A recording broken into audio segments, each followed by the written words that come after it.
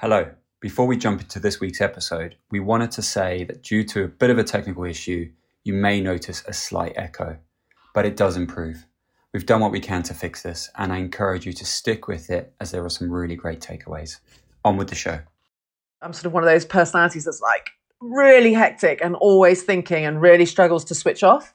So if I understand that's my personality, how do I do something that's probably polar opposite to what I would ever consider? And that would, I guess, be my advice here. There isn't a one size fits all, but also there's kind of some things that maybe you would deem are probably completely the opposite to what you would actually enjoy or want to do, can actually have a bigger effect on your journey. Welcome to a very special series of Realising Your Potential from Accolade Wines. At Accolade, our purpose is to enrich everyday moments through our amazing and award-winning wine brands. The driving force behind our business is people, and as a proponent of community, we believe some of the most powerful learning comes from people sharing their own stories. In this series, we continue to explore the topic of high performance by speaking to those involved in elite sport, and are privileged to also hear from those involved in one of the most exciting communities of Paralympics and Olympics. I'm your host, Ange Murfitt, Chief People and Communications Officer at Accolade Wines. So join me as we explore this fascinating world of elite sport. In today's episode, I speak with Krista Cullen, Olympic gold medalist, businesswoman, pilot, and conservationist. Krista Cullen, welcome to Accolade Wines, Realising Your Potential podcast series. I'm really delighted to be talking to you today. So welcome. Thank you so much. It's great to be here. So tell us a little bit about your career. First, would like just to talk about your Olympic career. So can we talk about that, and then we'll talk later in the program about your transition into what you're doing now from a work-life perspective. Yeah, no problem. My sporting career sort of spanned over about 16 years. I was brought up in Africa and got sent away to boarding school, which was quite a realization. And sport is kind of one of those amazing things that creates a complete equality. It doesn't matter where you're from, what environment, culture, all of those things. And I was struggling to find my feet. And so sport was a really lovely way to sort of, make some friends, I guess, initially. And then from there, I had an option of either becoming an athlete. So I was actually a sprinter, or hockey. And I decided team sports suited my personality better. And then got picked up at the age of 17 to play for the seniors, which was quite early in my career. So I was still studying for my A-levels. And then broke into the senior squad, into the Great Britain team. But I come from failure, and that's really important, a message to everyone out there, because actually the first Olympic Games we tried to qualify for, we didn't qualify. We were favourites to go, and Great Britain didn't qualify for Athens. But I was in the team to go to that. And then we did Beijing, where we didn't make the semi-finals, London, where we won bronze, and I use that word very specifically, we won bronze, but winning our last game, and then finally culminating in the Rio Olympics, where Great Britain women's hockey won gold. And what was the feeling like when you first got capped to play for England? I can only imagine the emotion you must go through when that moment comes. I actually put a lot of my career around being an opportunist. And the reason I got my first cap was exactly that. So I happened to be somewhere, play in a position that the right defender got injured. And so the coach phoned me and was like, hey, this afternoon we're playing against Scotland. I got some kit for you. Do you want to come down and have a game? And of course, I was literally like, what? I'm 17. You don't get called up to the seniors at 17. So, I think it was kind of a bit of a unique opportunity to play for seniors. And the reason I think I was able to do it is because physically I was able to compete with women, because I was not small. I wasn't going to get pushed around. So from that perspective, it was amazing. But these girls were my heroes. You know, I'd watched them all play in the Commonwealth Games, and suddenly I was thrown on a pitch alongside them, and I was utterly terrified and just looked super busy but didn't really touch the ball. And I think that's everybody's first cap, really. And then thankfully managed to find my feet throughout my career to sort of eventually get to the position and spot that I wanted to be in. I love it. I love the fact that you took the opportunity. So there's a couple of things that come to mind as I listened to you speak initially there. What was it about team sport that was the thing for you as opposed to an individual sport? I think it comes down to personality. I really enjoyed experiencing things with people. And ultimately, that's what I end up working in now. I mean, everything I do is around people and relationships. And not saying that in an individual sport you don't get that. I'm just saying it's normally yourself and your relationship with your coach. I want to be in the trenches with people that I know, understand, and can fight alongside. Being with my mates, understanding people, enjoying it together. And that's kind of very much sort of molded my next journey, really, with sort of colleagues. Now, the other thing I'd like to talk about is that word you used, failure. I think failure is important in terms of growth, but I'd really love to explore that with you and what you learned out of all of the failures that you talked about. Firstly, the failures are really hard to swallow, especially if you're a proud person, right? And we don't set out to fail. I think in sport, compounded failure really cuts us as athletes. And from that, we have to build back better and understand how we can develop, how we can grow, how we can do all those things. We didn't qualify for Athens. You'll notice it was very purposeful to point that out really early on, that actually that is fundamental to sort of the person I am now. And I think the realization, whether you manage a team, whether you're a leader, or whether you are just one of the guys who's a cog in a wheel to get stuff done, failure is fundamental, in my opinion, for us to grow and to understand and to build. But what we need to do is allow people rope. And in that, what I love to try and do in sort of the work environment is how do we create an environment where people feel relatively safe and willing to take educated risk, right? So there will be consequence to decisions, and I appreciate that. But sometimes the only way we learn is if we're empowered to be able to make those decisions. And when they hurt us because they are deemed a failure, then we learn quicker. How do you come back from something like that as an athlete? I mean, they are personal, they do hurt. Motivation is impacted, I would assume. How do you bring yourself back together? In the build-up to Beijing, we were prescribed to. And by that, I mean, we were told how to be, how to live, what to do. And we became like almost robotic. So we would sort of follow this theme that was the British way of playing. And every team that we came up against knew exactly what we were going to do. So we weren't this inspiring, decision-making, fulfilled, empowered sort of group that just went for it. And because of the unpredictability, it creates confusion. It creates this inability to compete with, right? And we had developed this way of thinking that was, how do we all sit in a room, look each other dead in the eye and say, right, how do we want to be remembered? What are our leverage points? What do we want to live by every day? So we came up with statements. So things like, we are winners, we are one team, be the difference. So all of these statements that would actually resonate with everybody in the group because we created them, right? So we lived by them and we challenged and nurtured around them. So this kind of empowerment of owning your purpose and owning your journey became part of our everyday lives. Now the athletes are challenging each other. And if we start owning that process, then the outcome kind of takes care of itself, is kind of what we really believed.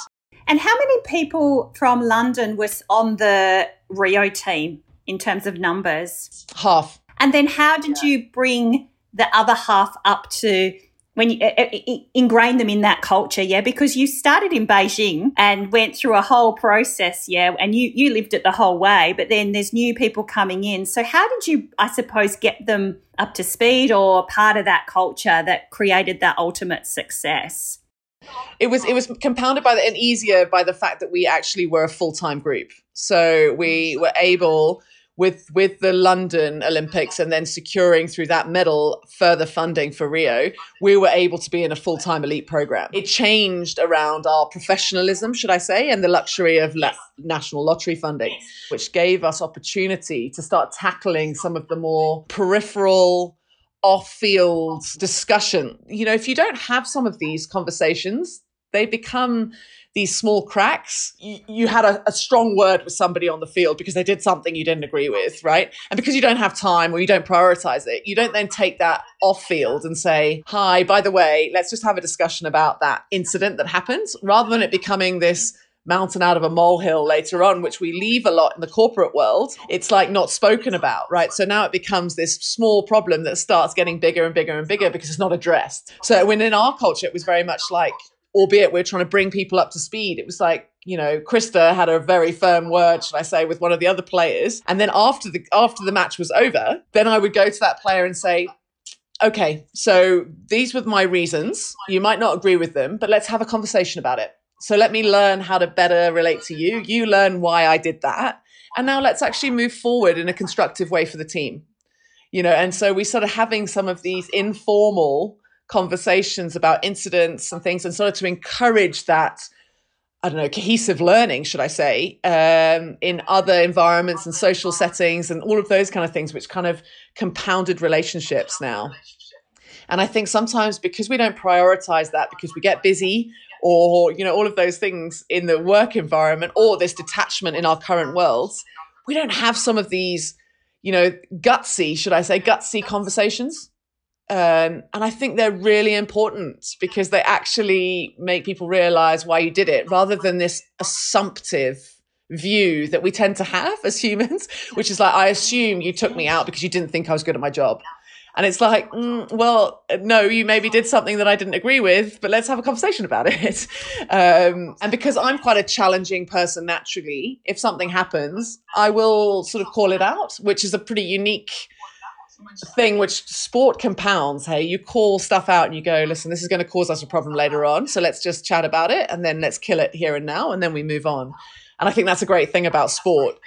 But to go back to your question about how do you actually upskill people, it's all time and investment and kind of conversations and bringing the flow into it. And a lot of that was dedication off field. And I think a lot of the reasons we won in Rio was because of our off field thoroughness.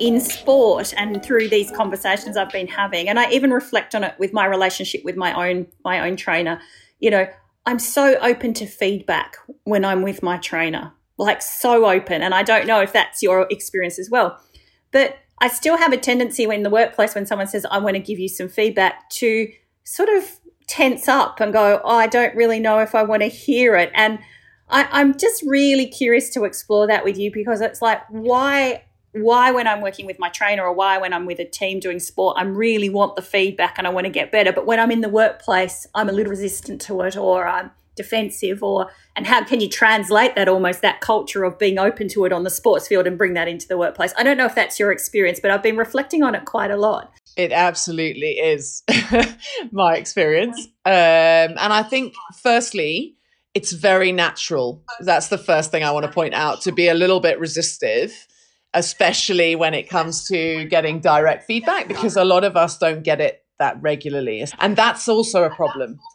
because we almost formalize feedback in the corporate industry, where we get, performance reviews or quarterly, whatever it is that you do within your organizations. And it's sort of like, oh my God, my review's coming up, and I'm not saying we didn't get that in sport. We 100% do, but we get constant feedback. And so there's two bits of advice that I'd give around this. The way we do it in sport is constant touch points and dealing with it at the time, which is kind of my point, right? Rather than letting it fester and then revisiting it when, yes, the emotion is out of it. So therefore we're kind of less emotive towards the issue, but actually emotion can actually help us get a resolution, because now we both care at the time, right? Because we care about the outcome. When it's compounded through time, we don't actually care as much about the outcome, because we've almost forgotten about the circumstance because life moves on. My other point is that when we do our reviews in the corporate industry, in my opinion, they are just very sort of direct, and we have this sort of work on area. We give you some positives, then we give you your work on areas, and we kind of take the hits, take the feedback, and then kind of that's it. There's sort of no, how do we make this work? Where do we go? What is the expectation? It's sort of like, also as managers, I think we get it wrong, because I think we go, oh God, I have to go do a performance review for this colleague. Like, let's just get it done. Rather than it kind of being something that someone owns, right? So I think the onus should be on the employee, where they should go, right, these are my things. And actually what we used to do is, here's my performance development review. And we had a sort of a traffic light system with our management, and basically red used to be portrayed behind them. Red, you're not going to the Olympics. Amber, if I was selecting a team today, you might be in it. Or green, if I was selecting the team today, you're going to be going, right? So we go into our performance reviews with it very visual, and it's ruthless, very visual, and you at least immediately know where you stand. So you're managing expectation, right? So am I doing a good job? Yes, I'm going to be picked or not. The other thing we did was actually bring in another athlete with us. Okay. And this is really important because as athletes or as humans, we just hear the negative all the time. So our coach would tell us, Krista, you're just not making the cut in this skill or this issue, or you just keep getting this wrong. And I will hold on to that issue the whole way through the meeting, because that's the only thing I heard, because it's very natural to think I am not good enough at this. But I don't hear the positive stuff because it's human nature, right? Yeah, okay, I'm good at that, but I just need to focus on this. And so what we did by bringing in a fellow colleague is start doing some social learning. So after the session, I'm really emotional going into my session because I'm either being picked for an Olympics potentially or not. So the consequence is massive for me. And so the other athlete who's a good relationship that I've got or something like that, they can actually hear all of the detail because I don't hear it. It's sort of muffled in my world because it's about me. And then what we do is we go away from the environment and sit and have a coffee. And I'd say, the coach said this about me. And it really has annoyed me because I really think I'm not that bad at it. And they'll go, yeah, but he actually also said this stuff that actually tells you that you're actually on the right track and you're doing some good stuff. And then actually in the performance environment, they can actually say, Chris, you're trying a new skill or you're trying that thing that you and the coach spoke about, and it's really working. Like you're developing really well, or this is actually coming off really well, or whatever it may be. And suddenly you start getting this reinforcement from a colleague base about the issue you're working on, right? So now you're almost indirectly getting reinforcement about the issue. Sport is an easy way to do it, right? But how do we bring that into the corporate industry? And how we do that, I think, from my world relating to my new world, is about actually, either have cultural ambassadors within an environment that live, eat, and breathe it. And so any new person joining, they sit down with them and they go, right, guys, this is what we're about. This is how we do it. And you get people to champion stuff. And so they love it. They really get into the culture and they really start ingraining it into, new starters or whatever it may be. And then in performance reviews, get somebody in there with them that they're close to, that maybe doesn't directly compete with them, somebody that they know and they've got a developed relationship with, and they can have some conversations post the performance review to actually say, well, why don't you work on this and I'll help you through it. And now you've got two people trying to do something. Now you're accountable. Now you've got all of these things that actually indirectly you're trying to create by creating a better team, right? So I think that just gets better responses. It was a significant duration of time that you played for England, didn't you? What does it take to compete at that level over a sustained period of time? I got my first cap in 2003 and then I retired at 2016. So yeah, a long old while, sort of 13 years or whatever it was. Your body and the robustness of your body is so important. So yeah, I think it's about looking after yourself, and you learn that as you become an older athlete. The stretching and the extras and all of the physio and masseuses and stuff like that, just to almost look after number one. Yeah. And even if you're, we're talking to you at a very elite level, but even as a individual like myself or anyone listening to this, it's so important to just be as healthy as you can be. Actually, when I walked the dog this morning, I saw this lovely elderly man in the park going for his walk, and then he was sitting down and up on a chair, just up and down, up and down. He did about 100 of them just to get his mobility up and keep his body, which I just thought was, look, good on you, mate.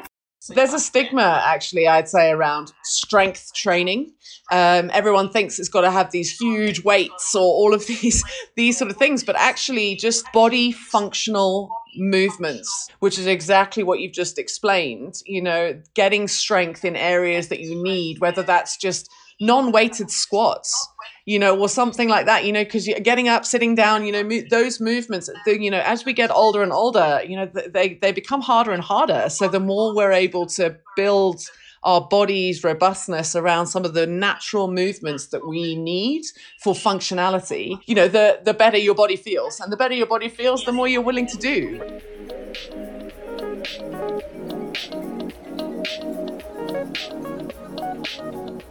Was goal setting really important at that elite level? Did you have sort of certain goals that you wanted to hit? Or again, was it just kind of more an organic journey? I wouldn't be able to sort of list them out, but it was sort of one of those things that through, you've got a 4-year cycle. And in the corporate industry, you've got finance year end or whatever it may be, that are kind of these little targets in order to get maybe the turnover ratio that you want after 5 years, right? So if we use that same analogy that every year we want to grow by X amount in order to achieve Y, to get us to the Olympic Games, right? So for me specifically, it may be around a set skill.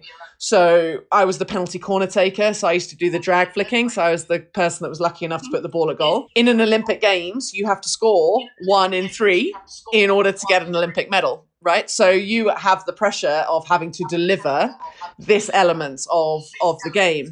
So with pressure comes expectation and all of those things. So in order to make sure that I was able to hopefully deliver for the team, I would do 150 drag flicks a day. The way we basically used to do that was around sort of, how do I build up confidence? Where does confidence come from? Does it come from me getting feedback from my coach, or does it come from me doing the numbers and knowing that if I do 150 drag flicks a day, come that opportunity, I'm going to take it.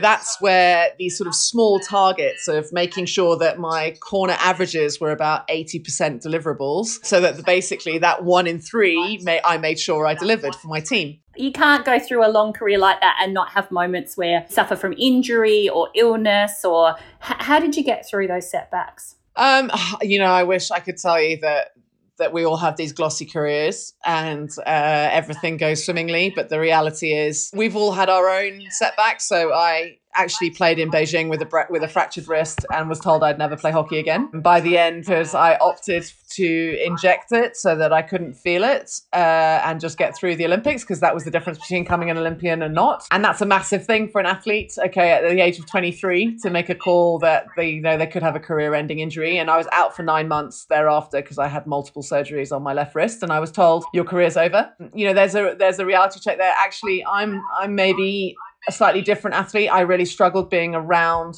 the intense environment that I was not able to be a part of. So I actually removed myself from it and came back home to Africa for a period, just because I was really struggling, whether that was mental health because it wasn't spoken about then, or whether it was other things. I just didn't want to be in the intense environment. I just wanted to get away, and I actually didn't know whether I'd play hockey again. Yeah, I guess you make choices, don't you, around your setbacks of what is and isn't something you can or can't manage. And I think there has to be a respect on an individual level as to what is or isn't expected of people. And we all have roles and responsibilities around setbacks. Biggest thing in that is to make sure you remember you're not alone.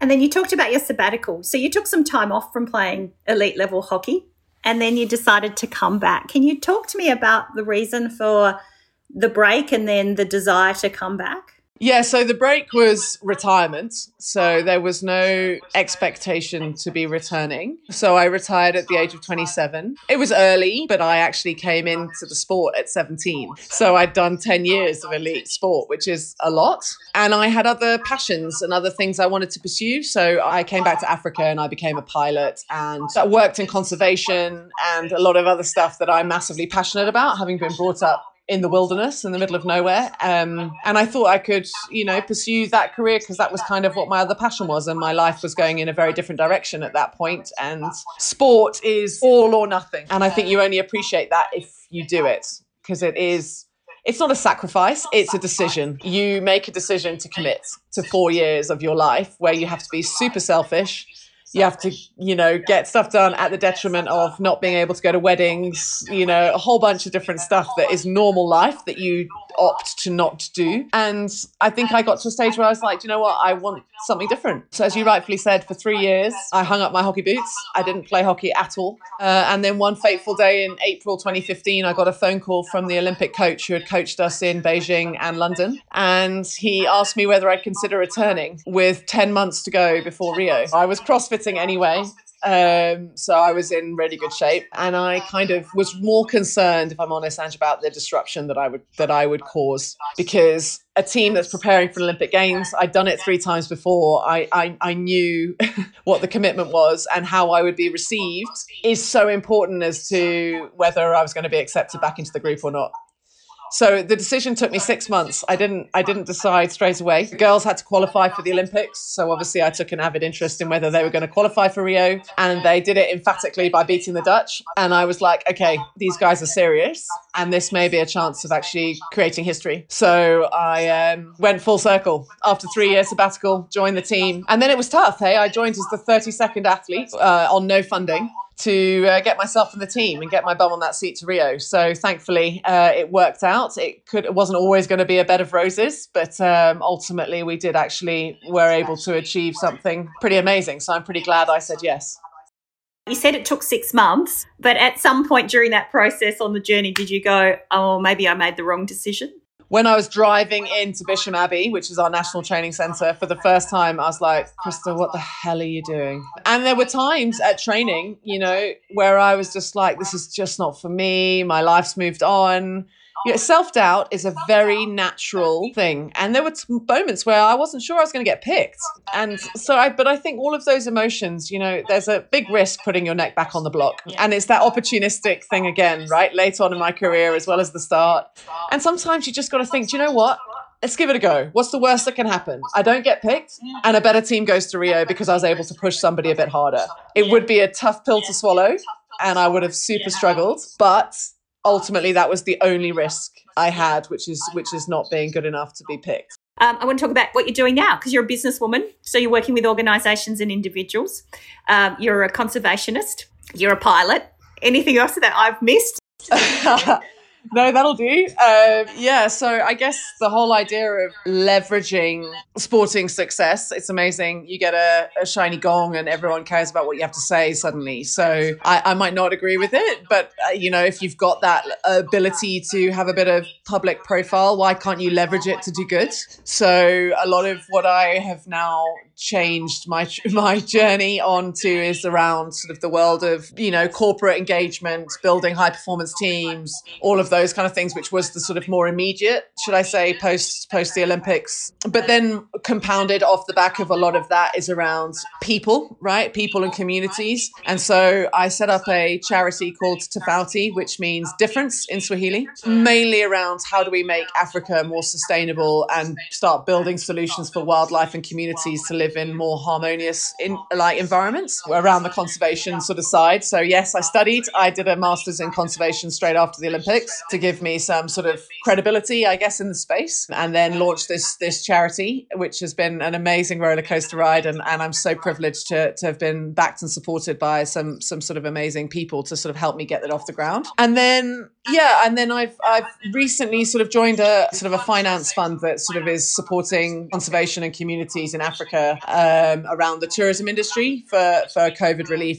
sort of things. And now I'm based back in Kenya for now. So I'm sort of just trying to make the best of my opportunities here to be able to do good and help and work within the sustainability space. Because I think, we've got this decade and everyone's talking about it a lot at the moment. And athletes have the third most listened to voice. So I'm like, how do I start using this opportunity for, yes, health, fitness, well-being, and making us all the best version of ourselves, but also, a bit more holistically off the back of that, how do we actually start changing the trajectory that the Earth's on and actually start doing some better stuff and being a little bit more conscious humans in the way we go about doing stuff. And that's kind of been, I guess, the next challenge or the next journey that I've kind of pushing on. But was it hard to make that transition? Did it take a while, or were you always pretty clear with what you wanted to do? I think the first time I did it, so after London, I was not prepared at all. And I sort of wobbled, should I say, a fair amount. I guess this lack of identity or purpose or all of those things and stuff was a little less defined for me. So second time round, I definitely say I kind of was a little bit more aware of what I wanted. And having already had 2 or 3 years in conservation, I knew that was potentially my future or the area I wanted to be in. So sport kind of just sort of came back in a little sandwich pack either side of my conservation endeavors. And then we won gold. So that then changed everything because, that wasn't the expectation for everybody outwardly, but us inwardly it was. So it was like, how do I now use this opportunity to leverage this? And how do I bring my worlds of sport and conservation, which is not a natural synergy, together to start doing some good? And that was kind of where so second time round, definitely way more prepared.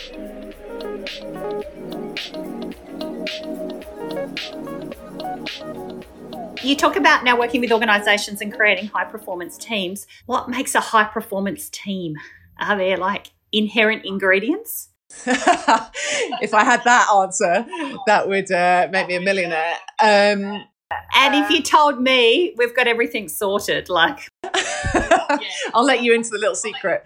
I think the high-performance team environment, in my eyes, is about consistency. I think a lot of us sort of assume it's sort of about taking risk and doing this and doing that. But also I think it's minimizing the extremities and kind of keeping a consistent process. And it's just so boring because it's the same old thing everyone says. But, I'm going back to that drag flicking confidence-based initiative. I think doing 150 drag flicks a day, you have to do 20,000 repetitions for a skill to become innate. So something that you want to be natural, a natural movement at the heightened of pressure, you have to have done it for your body for it to be natural 20,000 times. I mean, that's a hell of a lot of numbers in order to get the output. So it's not by mistake that teams are successful. And I think it's kind of that commitment to performance in order to get it.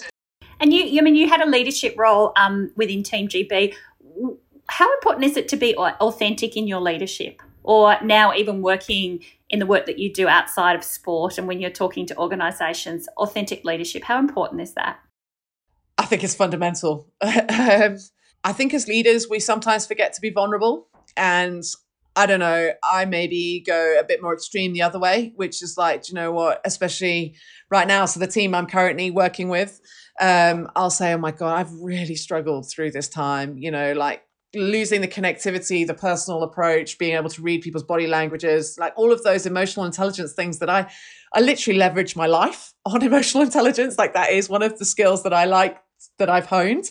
And now I feel this detachment, and it's very natural to feel like that. And so when you are willing to be vulnerable, I think that compounds your authenticity, because you make other people feel like you're human. Historically, and I do think it's sort of the older style of leadership, is sort of this armor plating, nothing can hurt me, everything's absolutely perfect in my life. And I believe in perfect imperfection, that there isn't this perfect environment that we can create, but there's definitely like ways we can both challenge and nurture our environments as leaders to be able to make people feel willing to try. Whether you're talking about sport, whether you're talking about a colleague, they don't have to be the best person at the job.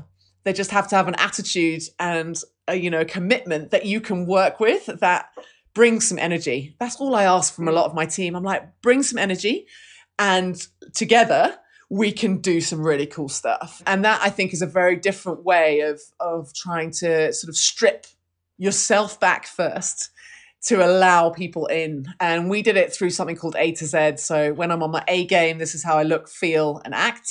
When I'm slipping to my Z game, this is how I look, feel, and act. And if you allow people in to know your A to Z, then, you can't ask them to tell you if you're not willing to do the same back, right? So that's very much how I think, leaders that I definitely respond to very well are very much of that ilk. And creating teams for me that fill the gap when you're on your Z. Do you know what I mean? So if I'm not on my A, I'm on my Z. I know my team, there's someone there who's on their A game and they've got my back. That kind of surrounding yourself with people who that have got your back when you're not quite at your best is so important when you're working with a team. I think it's fundamental, like we're not always going to be on it. There'll be times. And then also like knowing what to say or knowing what to do when somebody's on their Z is also really important because you need to be able to, I mean, sport again compounds this because you've got split seconds to make changes to somebody who's slipping. Because if they're slipping, you're one cog in the wheel that ain't turning. And that can be massive on an elite scale. So you need to know what to say, how to deliver it, what to do. And when your lungs feel like they're dropping out your body and you can't even muster an ability to breathe, you need to know your teammate needs you, right? Because it just should be a look or some sort of cue that you're picking up on and you're going, okay, this person needs me right now, and I need to find the strength to be able to say something and know what to say. So we need to invest time, and time is a luxury that not everybody allows in order to get the best out of people. And I think that is a massive process that's a joint responsibility in order to get the output that we all want, whatever field we're in. Yeah, investing in building relationships. And I talk about really pure organic relationships, where I generally want to know and care and understand you, what drives you, what upsets you. And I think that really investing in relationships is so critical. What makes a good coach? I think that appreciation of differences and willingness to listen, not always kind of be dictatorial. I think the luxury that we had within our environment, Andrew, was about the fact that we had the same coach and in the most part, the same coaching staff through Beijing, London, and Rio. And their style, should I say, of coaching changed dramatically, where it was very much prescribed in the initial stages of sort of the Beijing campaign, and then how much it changed throughout that sort of the next two Olympics that followed quite considerably. And I think that was kind of releasing some of the micromanagement, should I say, and allowing this sort of empowerment piece of letting people make decisions, make mistakes, all of those sort of things in a safe environment to then let them feel able at the pinnacle of sport or when they're in the most pressured environments to sort of deliver for the organization or for the team in question. So, yeah, I think a good coach trusts their people or trusts their players to go out there and deliver around a framework. And I think that was the journey we went on. I actually spoke to the assistant coach for the lightweight South African 4 who won in London. And he said that his belief around coaching is that your coach almost becomes surplus to requirements, that you trust your team so much and you've prepared them to the point where actually you become irrelevant to the performance in a way, which I find really, really interesting, actually, in terms of thinking about coaching. But that's ultimately what we should try and create, right? We should almost put ourselves out of a job by empowering those around us with our skills and expertise. And then maybe after that point, your job is done. And that's exactly what he's saying. And I couldn't endorse that enough. I really like it, actually. And, I've been thinking about it a lot. And I think about, when you think about sporting teams, often the coach isn't on the field or in the rowing boat. So when you kind of push your crew off onto the rowing course or you put your field team on the hockey course, you're literally trusting that you've done everything you need to do, and the players will do what they need to do to perform. So I think it's a really wonderful thing to think about, and how do you translate that back into the workplace?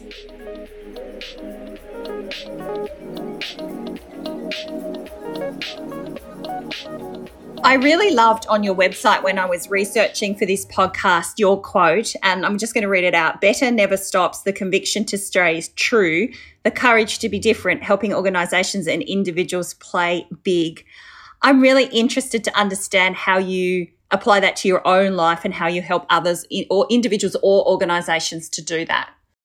Well, I think just to start with the first one, that's kind of my life sort of all sort of wielded into one, which is this better never stops mentality. Because I think sometimes, even if we have been lucky enough to be successful in whatever field, we're still not masters of it. Do you know what I mean? So I think this willingness, and it links also to leadership and to what we've just discussed around coaching, is this relinquishing of responsibility in an environment to allow people to fulfill themselves. Success and fulfillment, I segregate very differently. Fulfillment for me is about a more sort of all-encompassing, personable, sort of more human side of what makes you really get up in the morning and feel inspired to do stuff, whereas success is kind of like a finite outcome focus. So this sort of willingness to delve beneath the surfaces of a lot of stuff that we either keep closed up or whatever, or willingness to listen more, talk less, and start understanding people around us, et cetera, in order to give them opportunity to thrive. And that's where I think very much within my sort of focused engagement with the corporate industry, it links to that willingness to play big and not being afraid of being a bit unique. So I built a charity that's called Difference, right, to Fouty. I was in an elite training environment my whole career, and I didn't fit in a routine training environment, but I made it work. I was different. I worked a lot alongside, sort of making sure my career was going alongside my sporting ambition, which was a nightmare juggling act. I constantly was being challenged from the coaching staff saying that I'm doing too much. And I said, well, if it's at the detriment to my hockey, then let's have a conversation. But I wanted to be this well-rounded, or as well-rounded as I could possibly be, in still maintaining an elite training environment. So it's sort of, I guess, all those resonated statements on my website are more around how do I get the people that I engage with within corporates to be willing to challenge themselves out of their comfort zones, be different and stand up for what they believe in, albeit it needs to be aligned with a purpose for an outcome that the business may need, or whatever their role may possess. And, take those risks sometimes. Like, we're never going to achieve all the things we want to achieve if we're not opportunistic and we don't try new things. And, 9 times out of 10, we may fail, but we'll only know if we try. And that's kind of the endorsement side of what I'm trying to create, is this sort of value attrition, grittiness that I think is going out of society now. And how do I use that, leveraging from sport into the corporate world? And just a question on the conviction to stay true, which I really love. What advice would you give to stay true when you're going to have a wobble? Does that make sense? Because sometimes when you're on a path and you're committed, but then things don't quite go the way they're planned, or you have a crisis of confidence, staying true to that can be really difficult. Does that make sense? It absolutely makes sense. And a lot of the conversations I have with sort of CEOs who are trying to, especially incoming CEOs who are trying to make a massive impact in the organization and change the trajectory that they're on. And suddenly, everything's not kind of, everyone's not as committed as they hoped they'd be, or things aren't quite going right. I think sometimes we underestimate the gut feeling that we have around decisions that we make. And I absolutely agree that times we get it wrong, and actually you're human. So don't forget that the human factor is that sometimes we make choices, and getting to a cul-de-sac and turning around and going in another direction is not always failure. It's just a change of direction. And actually that willingness to say, do you know what, guys, even if I'm at the helm of something, a slight misjudgment on my part, I didn't quite get this right, and I think now I want to mold us to head in this direction, and taking it front on. So that conviction to stay true, which is I still believe in where I want to go, but sometimes the journey may be a slight more meander than I anticipated.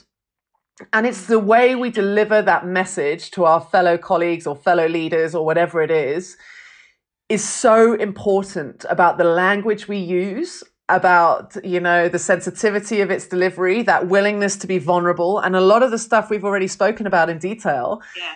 It's okay to change your mind. I think sometimes we're like, I'm going to keep battering this door down and I'm too proud. And I'd rather fail and show my vulnerabilities and have tried to maneuver than just because of my pride or my arrogance to some extent, is just keep doing the same thing again and again, because it just doesn't get us the outcome we want.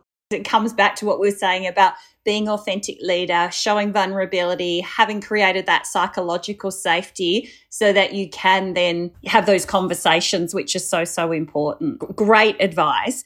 Is there a daily practice or routine that you've implemented yourself or you've helped others with to make them a better athlete, leader, human being? And when we talk about creating the best versions of ourselves? I think there's not one size fits all. So I do think it depends a little bit on personality as to how we make people better versions. And the routine element is this willingness to try. Because, I mean, when my coach came to me and said, have you ever thought about meditation? And I was literally like, are you kidding me? Like, I'm not a personality that normally will sit and sort of do this commitment to, 40 minutes of listening to music and kind of trying to diffuse. But actually, when I said, you know what, rather than being a skeptic about it, let me try. I'm sort of one of those personalities that's like really hectic and always thinking and really struggles to switch off.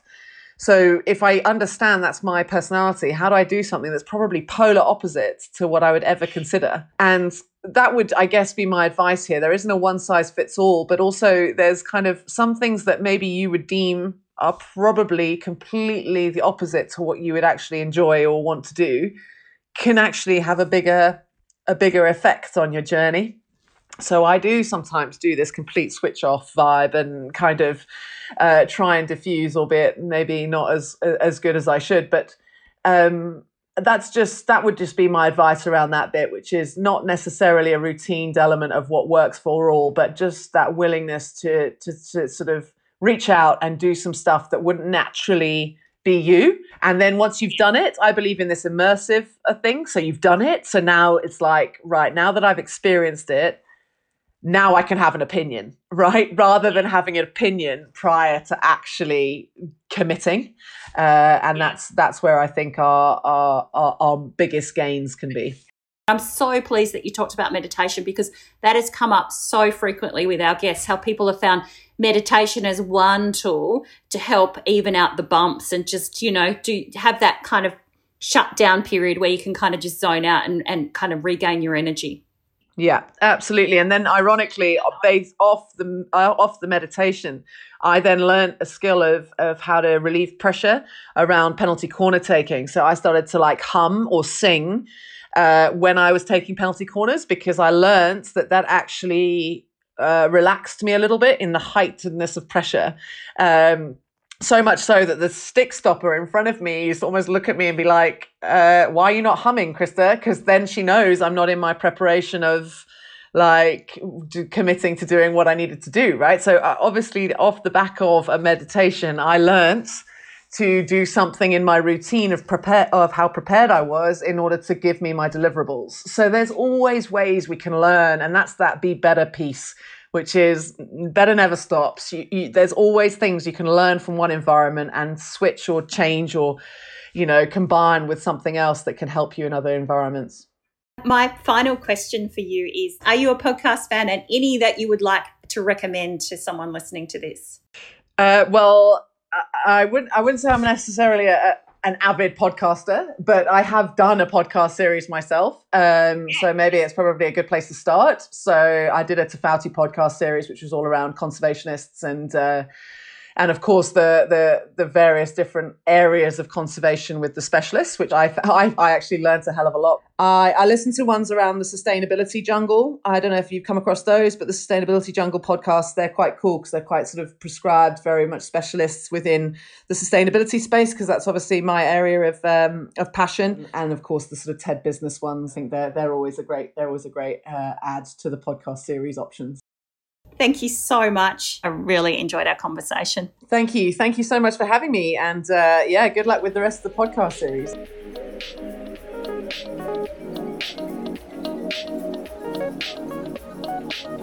Well, that brings an end to my conversation with Krista. There were some really great messages in that conversation, and the things I'm going to think about are, as humans, failure is really hard to swallow. We don't set out to fail, but it is fundamental to help us grow, to get better. We're not always going to be on our A game. So as a leader, knowing what to say and what to do when one of your team is not at their best is critical to your team's success. And it's okay to play big, to be unique, to be different, and to take calculated risks sometimes. Thanks for listening. We love sharing these real stories, so please like, subscribe, and share this episode with the people in your community.